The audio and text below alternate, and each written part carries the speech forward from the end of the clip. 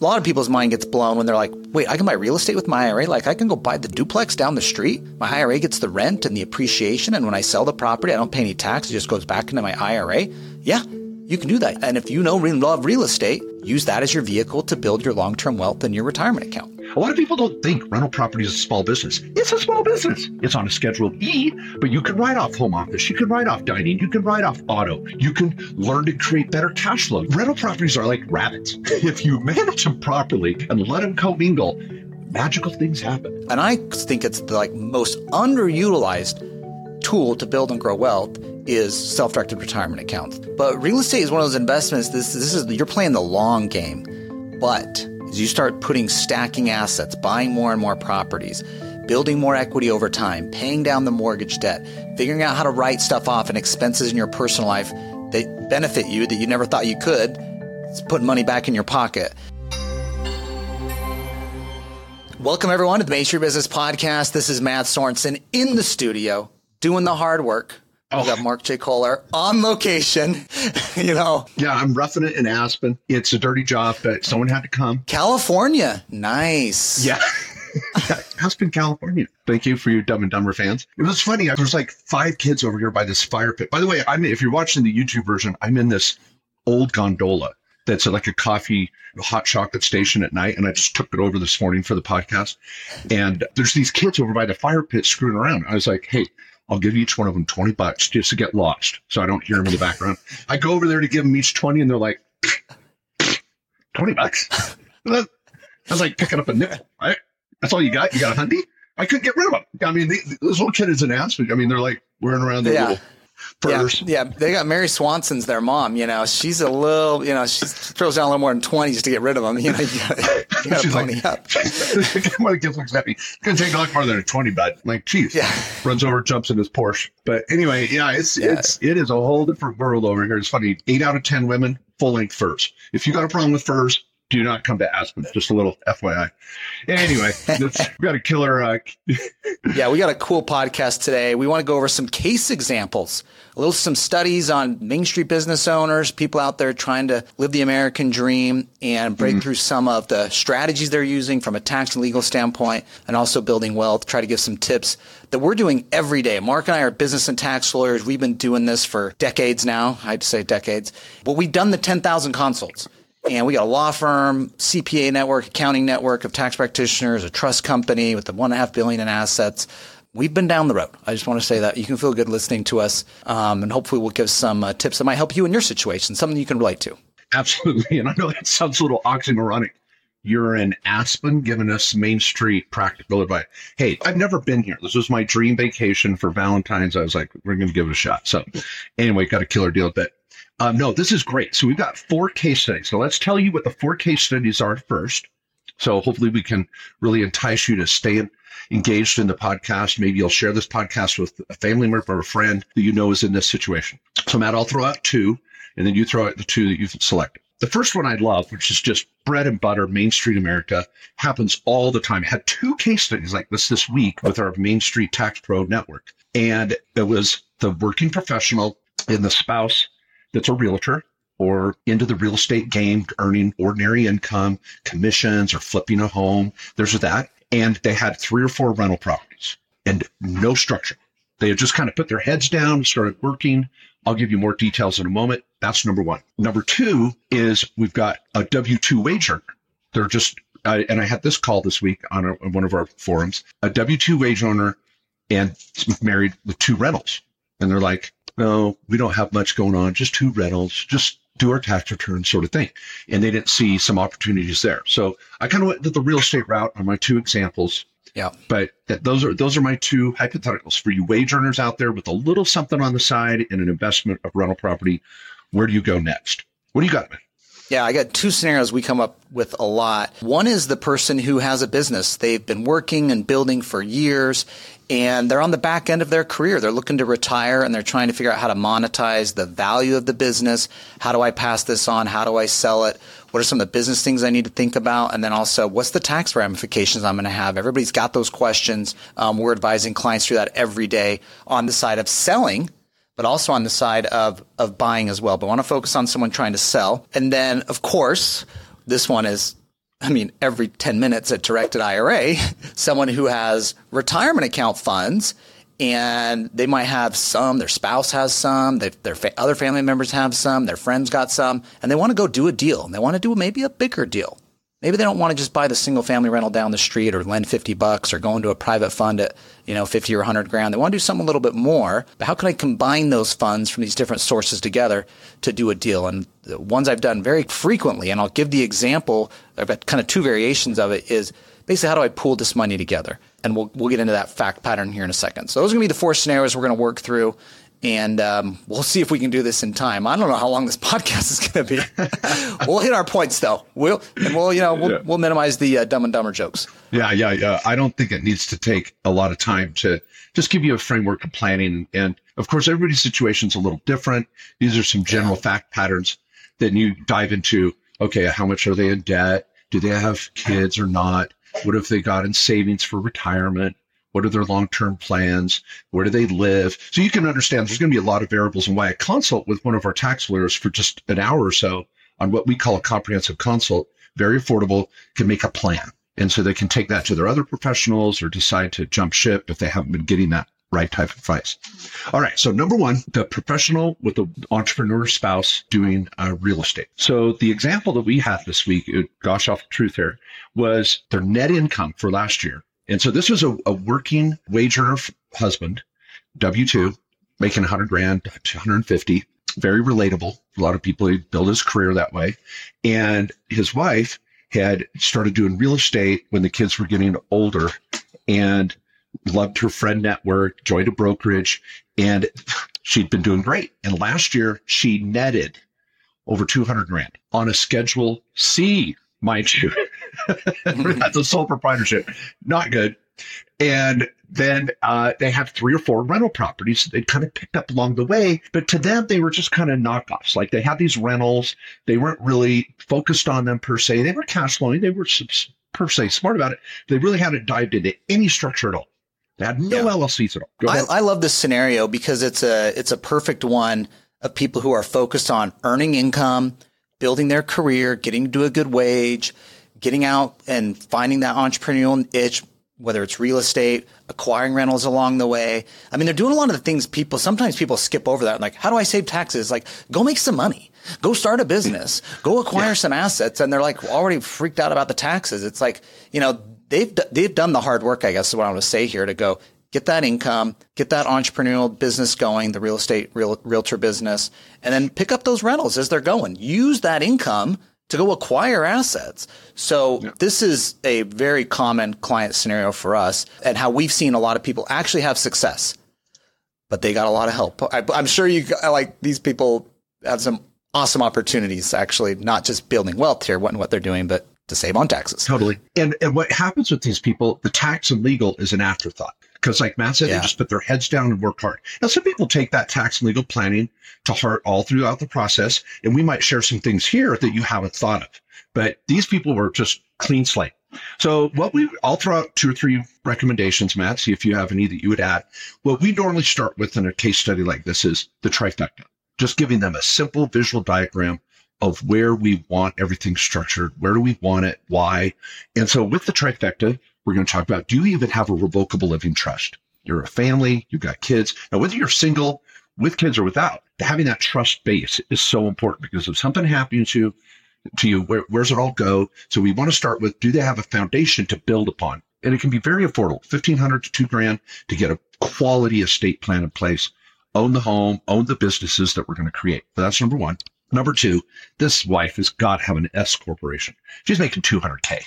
The self-employment tax savings that we could generate just in 2023, and I think we're going to be able to, we won't be able to help her for 23. She'd have an LLC, but in 24, the self-employment tax savings would easily be over $10,000.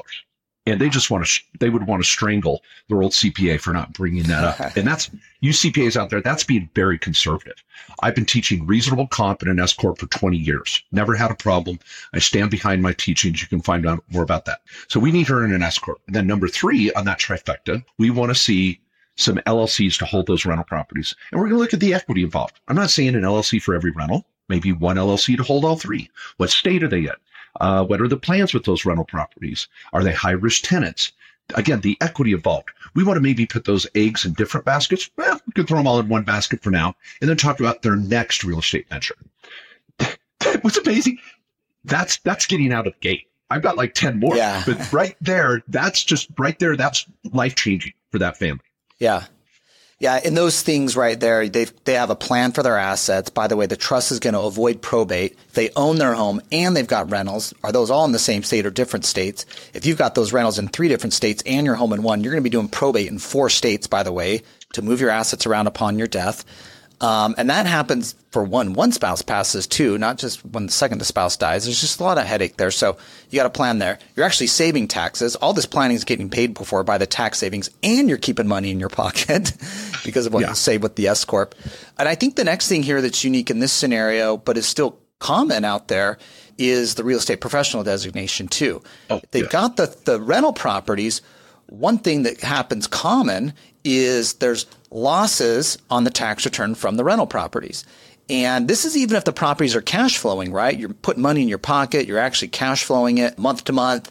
But because of the depreciation on the properties, you're getting this actual loss because you get to expense the value of the property over time. And every year you get to take a big expense. That's the depreciation expense that reduces your income.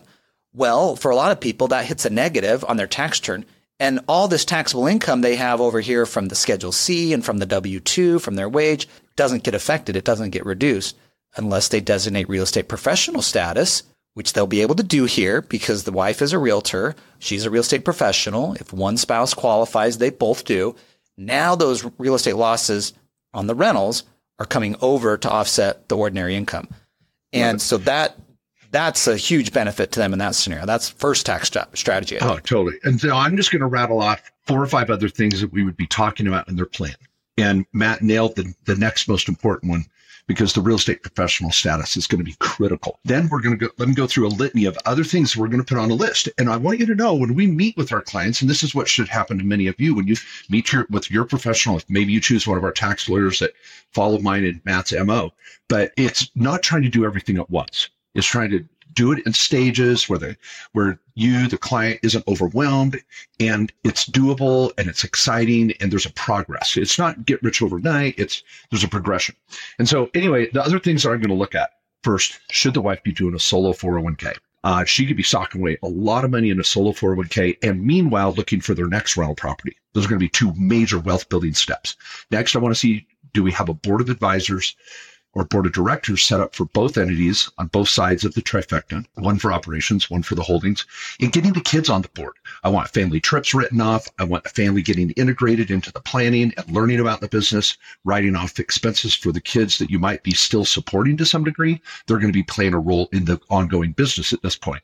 I want to be writing off auto, dining, travel, looking at healthcare issues. Are they healthy or unhealthy? Can we incorporate an HRA? That would be huge. The wife could hire the husband and provide unlimited healthcare benefits on top of health insurance. So those would be the next 5 to 7 things I would hit. We could talk about home office, Augusta rule, talking about all the little things that we could start doing to really just whittle that 200 grand of first down to 150. Kick out some salary, save on self-employment tax, fund a 401k, buy the next rental. Holy crap. The next 3 to 5 years could just be phenomenal. So that'd be my summary to that case study. Matt, any final thoughts on that one? No, I love it. There's a lot of opportunity in that example. And because there's 2 key factors there, rental real estate and a small business. When you have either of those 2, we got a lot of things to work with and a lot of tax savings and planning opportunities. When you don't have either one of those, you're a little bit more limited. And that might be the next example you have, I think, the W-2 wage earner. I don't know the facts and scenarios on that one. You want to lay that one out? Or do you want me to just go with one of mine? No. Oh, yeah. Why don't we offset instead of my 2? Let's jump over. You choose one of yours that you like now. Okay. And kick it off. Okay. Let me, I've had 2 different scenarios of these, and I just want you to think about these for the retirement accounts. As you know, most of the regular listeners, any of you new listeners here, we love using retirement accounts to invest in real estate, private companies. Your IRA and 401k just do not have to buy stocks, bonds, and mutual funds. So we have a company, Directed IRA. We're a trust company helping clients across the country, over 20,000 clients served, $1.6 billion in assets. And we're out there doing this every day and have an amazing team. But I run across this example quite a bit, and there's always like some big aha moment for people of, wow, I never even thought that was in my realm of what I could do. First of all, a lot of people's mind gets blown when they're like, wait, I can buy real estate with my IRA? Like I can go buy the duplex down the street with my IRA and my IRA gets the rent and the appreciation. And when I sell the property, I don't pay any tax. It just goes back into my IRA. Yeah, you can do that. And if you love real estate, use that as your vehicle to build your long-term wealth in your retirement account. But then I get the client that's like, well, I've got 150 in an old employer 401k. Okay, so give us the case study. So this is exactly. I'm giving you the facts here. Okay, I'm giving you the facts, okay? Matt's loving teaching this, everybody. Yeah. But I know Matt wants to teach it. All right, this is good. Okay. Okay, I got to, I'm setting the pre-frame so people have some context for this that are new. All right, 150K in an old employer 401k. Okay. He's got 100K in a traditional IRA. Spouse has 50K in a Roth IRA. Dad has 100K he wants to put into this. Neighbor's got 100K interested in doing real estate. Okay, right there you've got 500K.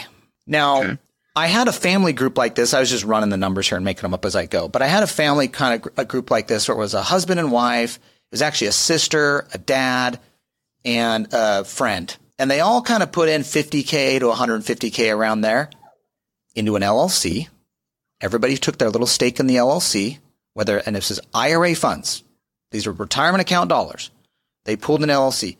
LLC goes out and buys an apartment building. This is like a 16-unit building.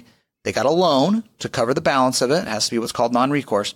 But to them, they were like, first their minds blown that, oh my gosh, I can use that money to buy real estate. But then they're like, I don't want to just buy that single family rental down the street.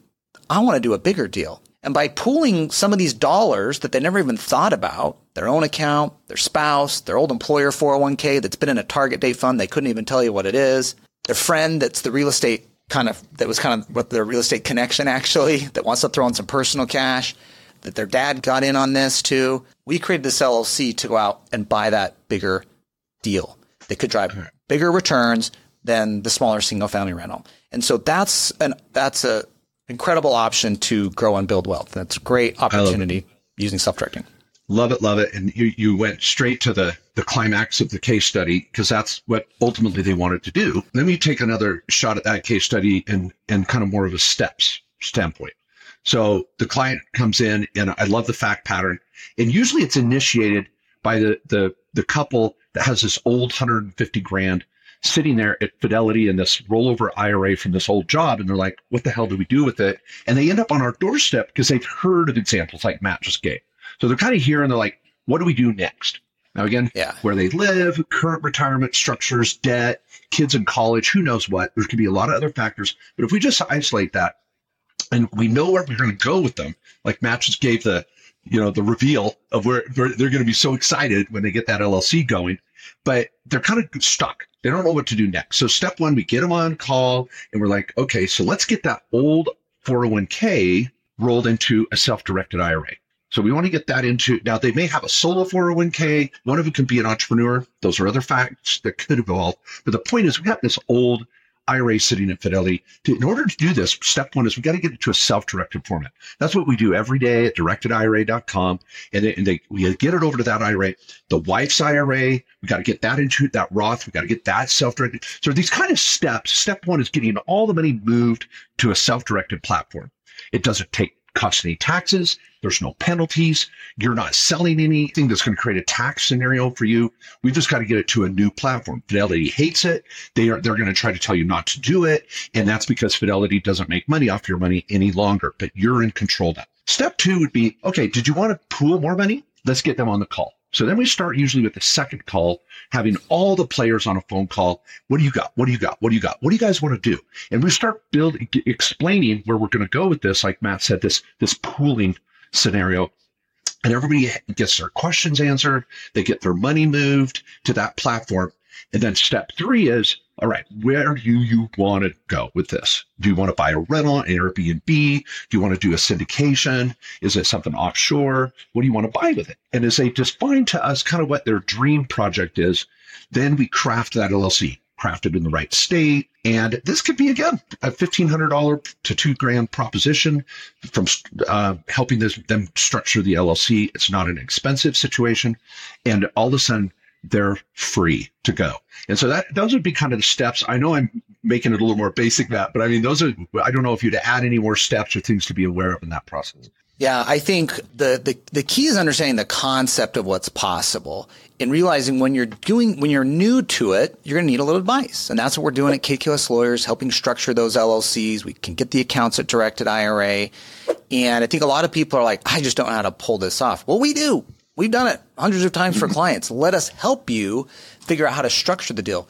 You're the person that knows the deal and finds the deal. That's but getting these pieces put together to go execute it is what we're good at. And frankly, it's where a lot of people get hung up with other professionals. And so, but it's such a powerful strategy and one that is, and I think it's the most underutilized tool to build and grow wealth is self-directed retirement accounts. That's $35 trillion in them. People aren't even thinking about them. So I want to just give one example there. I just want to say one other quick example. Now, this is case study, but this is just a fun one. I had 7 clients. These were all engineering students. These guys they were in their 40s and they all went to the engineering school together. They all became engineers, had great incomes, and they bounced around for jobs. And so a lot of them had IRAs and old 401ks with significant balances. Well, one of those guys that was an engineer turned into a commercial real estate agent, and he wanted to go buy a commercial office building. So he went to this friend group of his. They've all stayed in touch over the years, and each of them put in around 100 to 200 grand into an LLC, and they bought a commercial office building. And so that was just a group of friends that were like, hey, really? We can use this in real estate? How do we do it? And they all just came together. Those consults were hilarious because I'm hearing all the college stories from these guys, and I'm like, you guys know I'm on the clock billing you by the hour to hear these stories. But did these guys play tag? Was one of them Jeremy Reiner by any point? Do they have a tradition every year for 2 weeks where they play tag? Yeah. No, I love that movie though, but unfortunately, no. That's a great story. But those guys just, they needed to get to the self-directed IRA. They combined their funds to an LLC, and they bought a property worth for a few $1,000,000 that they wouldn't be able to buy themselves. And those accounts eventually moved over here. Actually, we have them now. So another cool strategy is people to come together, small group of friends, doing a bigger deal using their retirement account funds. I love it. The final takeaway on this case study, if I may say, is if that intrigues you at all, someone that would, get over to our sister podcast, please. It's free. Oh, yeah. Go over and start binging on it. The first 20 episodes are phenomenal because we just built the framework for you to have that base of knowledge. It's a self-directed IRA podcast. And if you just throw it in and search, it's always in our description, our sister podcast as well. Go check that out and send it to those 6 other friends of yours from college. You guys will be freaking having a great time. All right. Now, third case study. So this is, for some of you, they're like, Mark, I don't have a $500,000. I can't buy a $2 million building. La, la, la, la. I love this other case study. And this is the couple that I'd say this, the hidden gem that they really don't know they're sitting on. And that is and I'll even say, let's go a single individual in this. I'll modify that a little bit. A single individual that has a couple rentals on the side. They've worked hard, this man or woman, to build a little career. They've got a great W-2 scenario. They've got benefits. They're funding their 401k every year. But on the side, maybe their parents taught them how to buy a rental, or they picked up a little rental down the street. Could be a duplex, a single family home, whatever. Well, they hear our podcast, they talk to us, and they go, well, can you just do my taxes? This was a case study literally this week. Can you just help us with our taxes? Is there an accountant in your network that could help us out? And all it is, and then I talked to our tax pro that interviewed this client on a discovery call. And the client was just like, yeah, I just have a couple of rentals.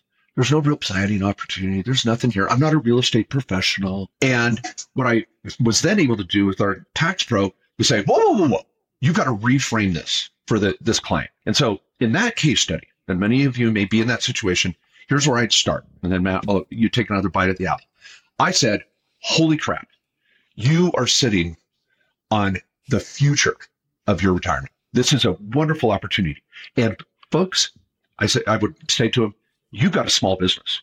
A lot of people don't think rental property is a small business. It's a small business. It's on a Schedule E, but you can write off home office. You can write off dining. You can write off auto. You can learn to create better cash flow. You can say, where am I going next?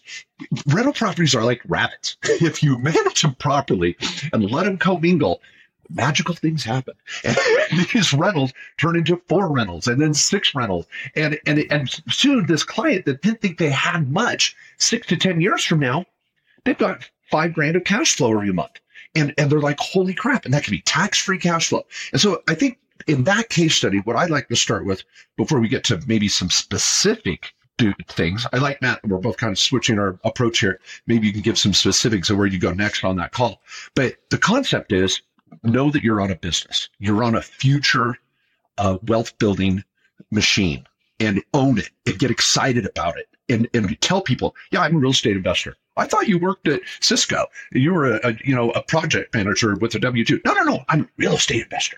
And get excited about it. And you know what happens? Opportunities come your way. You start learning things you never knew you'd even needed to know. And so that's point number one with that type of case study for me.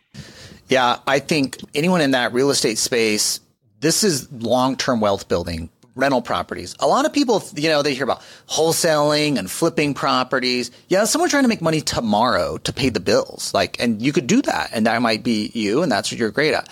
But real estate is one of those investments. This is you're playing the long game. But as you start stacking assets, buying more and more properties, building more equity over time, paying down the mortgage debt, figuring out how to write stuff off and expenses in your personal life that benefit you that you never thought you could. It's putting money back in your pocket. You're getting appreciation. The rents go up over time. There's all these benefits of it. Now, hopefully you've got a mortgage rate that's low and doesn't adjust and go up with rates either. But, so you've got all these little perks working for you that I think get better over time. And that's probably one of the biggest takeaways I've had, as I own rental properties and as they built over time. Best properties I have right now, the best performing properties are the ones I've held the longest, period.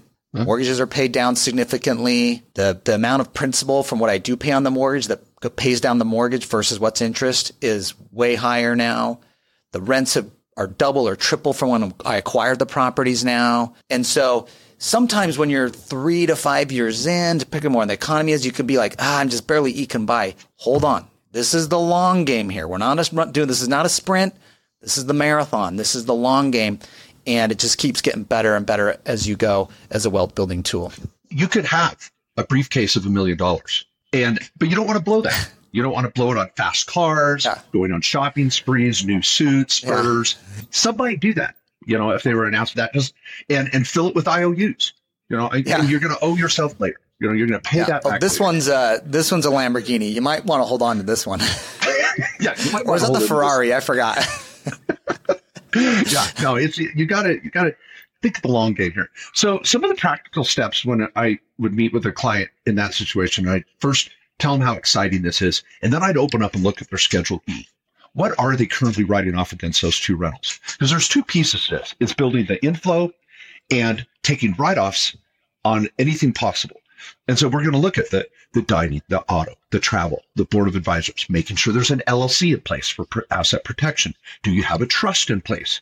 And the single individuals, they go, well, I don't have kids or married. I don't need a trust. Really? You're the most exposed because where's your shiz go if something happens to you? Well, I don't know. Well, it's going to go to your parents in most states. And you're like, well, I don't want to give money to my parents.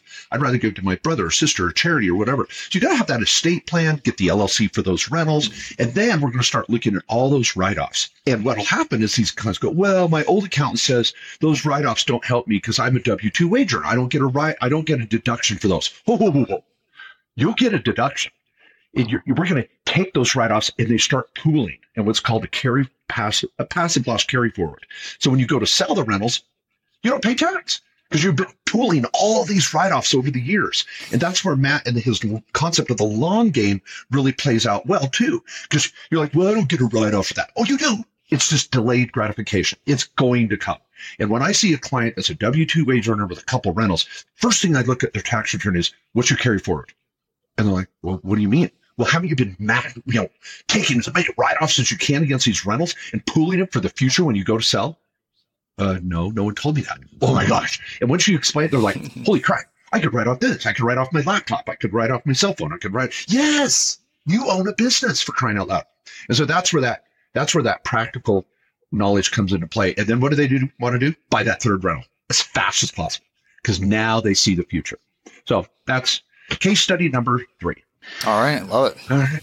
Okay, Matt. So you had a big business owner or a real estate owner, something like that. Tell us what you got. A business owner, Main Street business owner, actually selling a flooring business. This one was way back in the day, Mark, if you remember this one. But this was a guy, he was in his older 50s, Main Street business owner, had a flooring business that was kind of had a local customer base, but also sold online. And he was ready to hang it up. He was done. He'd been working this thing for 20 plus years, had some family in the business, which was a consideration, an issue we had to work through. But eventually put the business up for sale.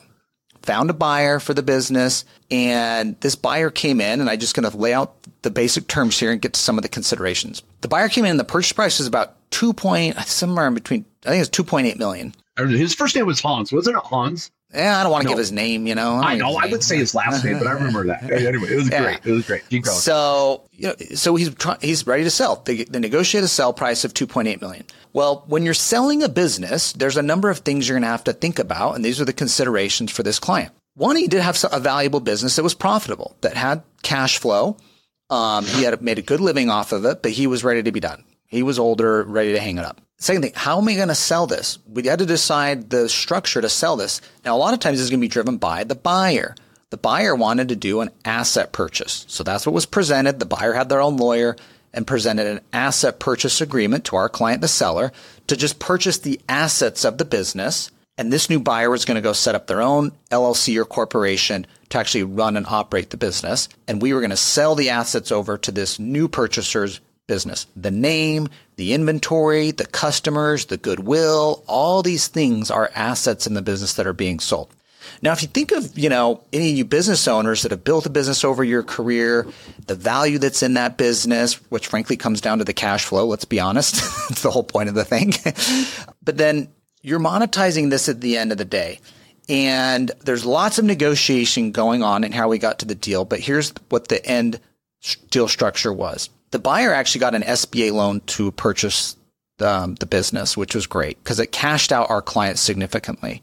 But our seller client took a 10% note. So 10% of that, $280,000 in the example here was carried on a note that our seller decided would get paid over a 5-year window. Another 10% was cashed down from the buyer.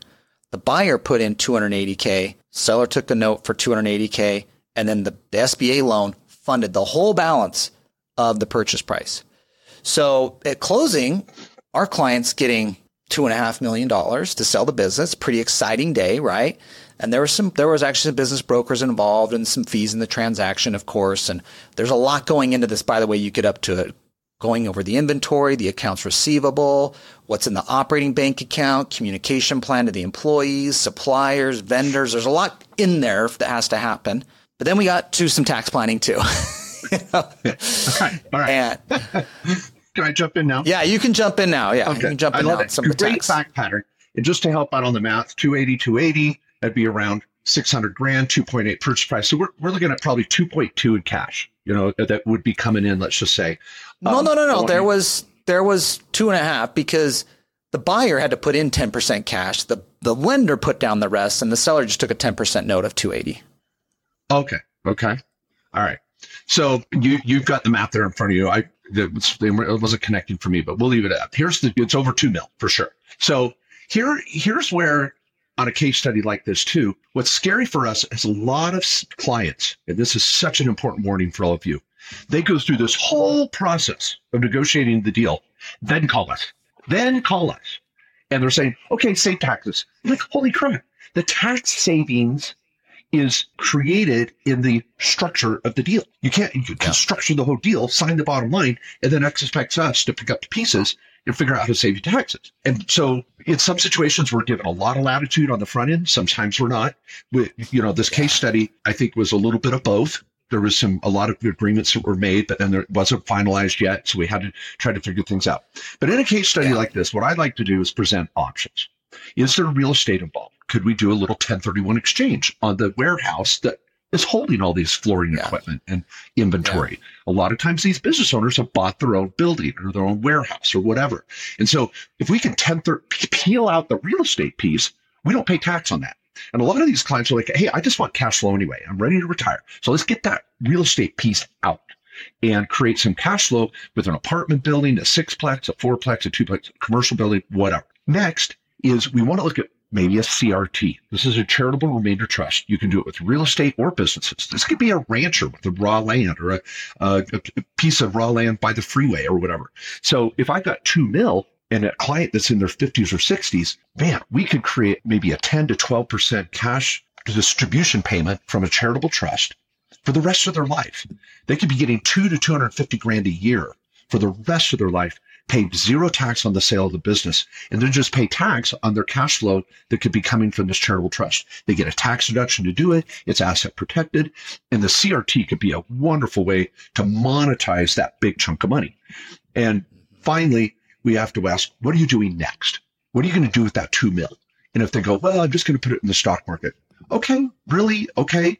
It's going to be hard to create tax savings on the sale and tax savings on the income from it. And they start to realize, oh, there's other alternatives. And so that's where the case study for me gets exciting, is we start looking at ways to take that $2 million and get it to work, or 2.5. Yeah. And I think, in this specific example, and every scenario is different, they were leasing the warehouse. And so there's assignment of leases. And so there's all these legal things that are happening too. And like Mark said, which is really, really important when you're selling or your business and negotiating deal points, is there's a tax ramification to some of these things that you might not be keyed in on.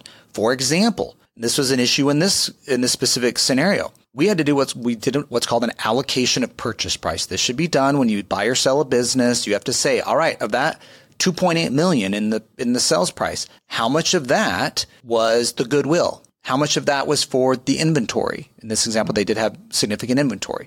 How much of that is accounts receivable? And you're breaking this down. How much of that is the consulting agreement? And here's what my client jacked up a little bit and didn't realize is he was like, well, I'm going to help teach you this business over the next 2 years. The guy that was buying the business had no experience in the industry. So he said, but you're going to pay me a salary of $100,000 a year for the next 2 years. He wanted $200,000 in a consulting agreement, which is very common, by the way. When a seller sells a building, they enter into a consulting agreement to help transition the business over to the new buyer. But he wanted a dollar amount on there because he thought it made him seem valuable. It made him feel good, like he was still getting a salary almost, and he wasn't dipping in to the value of the business that he sold. It kind of, in his mind, that's how he thought of it. Yeah. In my mind, I'm thinking, you just decided to get taxed in ordinary income under a consulting agreement rather than getting capital gain income for just selling your business for more money. At the end of the day, the buyer doesn't care. I mean, they might have their own considerations on taxes, but so some of those things you got to be careful about. Frankly, what I try to do is knock that consulting agreement down to $50,000 total. Like it's $25,000 over 2 years. It's $50,000. Really, you're only doing this part time anyways. Let's not get too aggressive.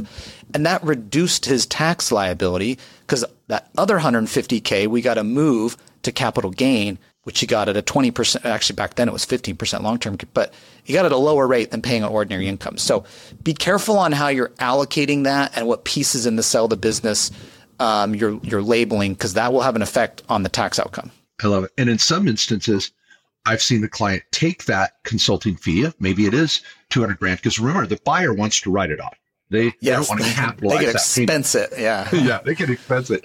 And so the seller keeps their current S corp that they've been running the business in, and now the only income is the consulting agreement. And now they have no employees. So they can plow that money into a solo 401k, and they can take that consulting agreement and have a lot of fun with it with a couple of years if that's what they're left with. And so there's always an option to play with there. Bottom line is, and I just want to finish with this point. On this case study of selling raw land or selling a business, it is so important to be thinking and talking about it a year to 3 years before you pull the trigger. Getting your EBITDA, the cash flow, as high as possible with clean sets of books, presenting it to an appraiser before you go out to the market and look for that buyer. Maybe your kids are going to be the buyer. How are we going to transfer it to them? But you can't wake up one day and say, let's do it. The more planning you can do, the benefits can be significant based on it could create a better sales price, create better cash flow, and better tax planning. And the last legal thing I want to throw in is thinking about non-competes, the lease agreements, the contracts. What can I do after this 2 years later? Can I go out? We have so many clients. What happens with a lot of these clients? They get bored. They play golf every day for 6 months and go, all right, I'm better than this. I can go out and I want to redo this, and I know I can do it better. And they're waiting for that non-compete to fall off. And then 2 years later, they'll go out and start a competing business and do it better and leaner and more efficient than they did the first time. And then 5 years later, they sell that. And we see that so often. And so there's just some cool planning opportunities. Yeah. Well, I hope one of these 4 examples was something that could be in your future, something you're working through. Our team at KKOS Lawyers is always able to help clients from the tax planning on this, structuring the buy or sell of a business. And we got an amazing team. We're here to help, of course, whether it's the self-directed retirement accounts, Mark's Tax Network for any of the tax planning or tax returns you might need. We just want to be a resource to you, not only in providing great education, ideas, and strategies, but a people and team to help you execute it and freaking pull it off. So hope these examples help. Now, most importantly, what I want you to know is John Denver is not full of crap. The Rocky Mountains are really rocky. And some of you may be thinking, is he like in his car? Who is he? What's Mark doing? So I'll just show it for those that stuck around for the show and are watching on YouTube. So I'm in an old gondola. Like this is an old antique gondola that I've been standing in that normally do hot chocolate at night. So it's kind of adorable. Little gondola here behind me. That's where I've been hiding out. And up behind me now, you can see there are those Rocky Mountains. They are legit. And so is John Denver, man. He knew what was going on. So anyway, your homework this weekend is to watch Dumb and Dumber and reevaluate your own structure and look at what case study you might fall in, or your family or friends. Matt, thanks for being an awesome co-host. And I just love working with you. And thanks everybody for being here. We really love this podcast and love Main Street America and small business, and hope that it's been a benefit to you today. Thanks for listening. We'll see you next week. Matt, any final words? Yeah. I was just going to say, hopefully we made you smarter and smarter from listening to this podcast, not dumb and dumber. If we did, we'd appreciate a 5-star review. If you feel dumb and dumber for having listening to us, just send us a private email. Okay. Yeah. Thanks everybody. See you next week.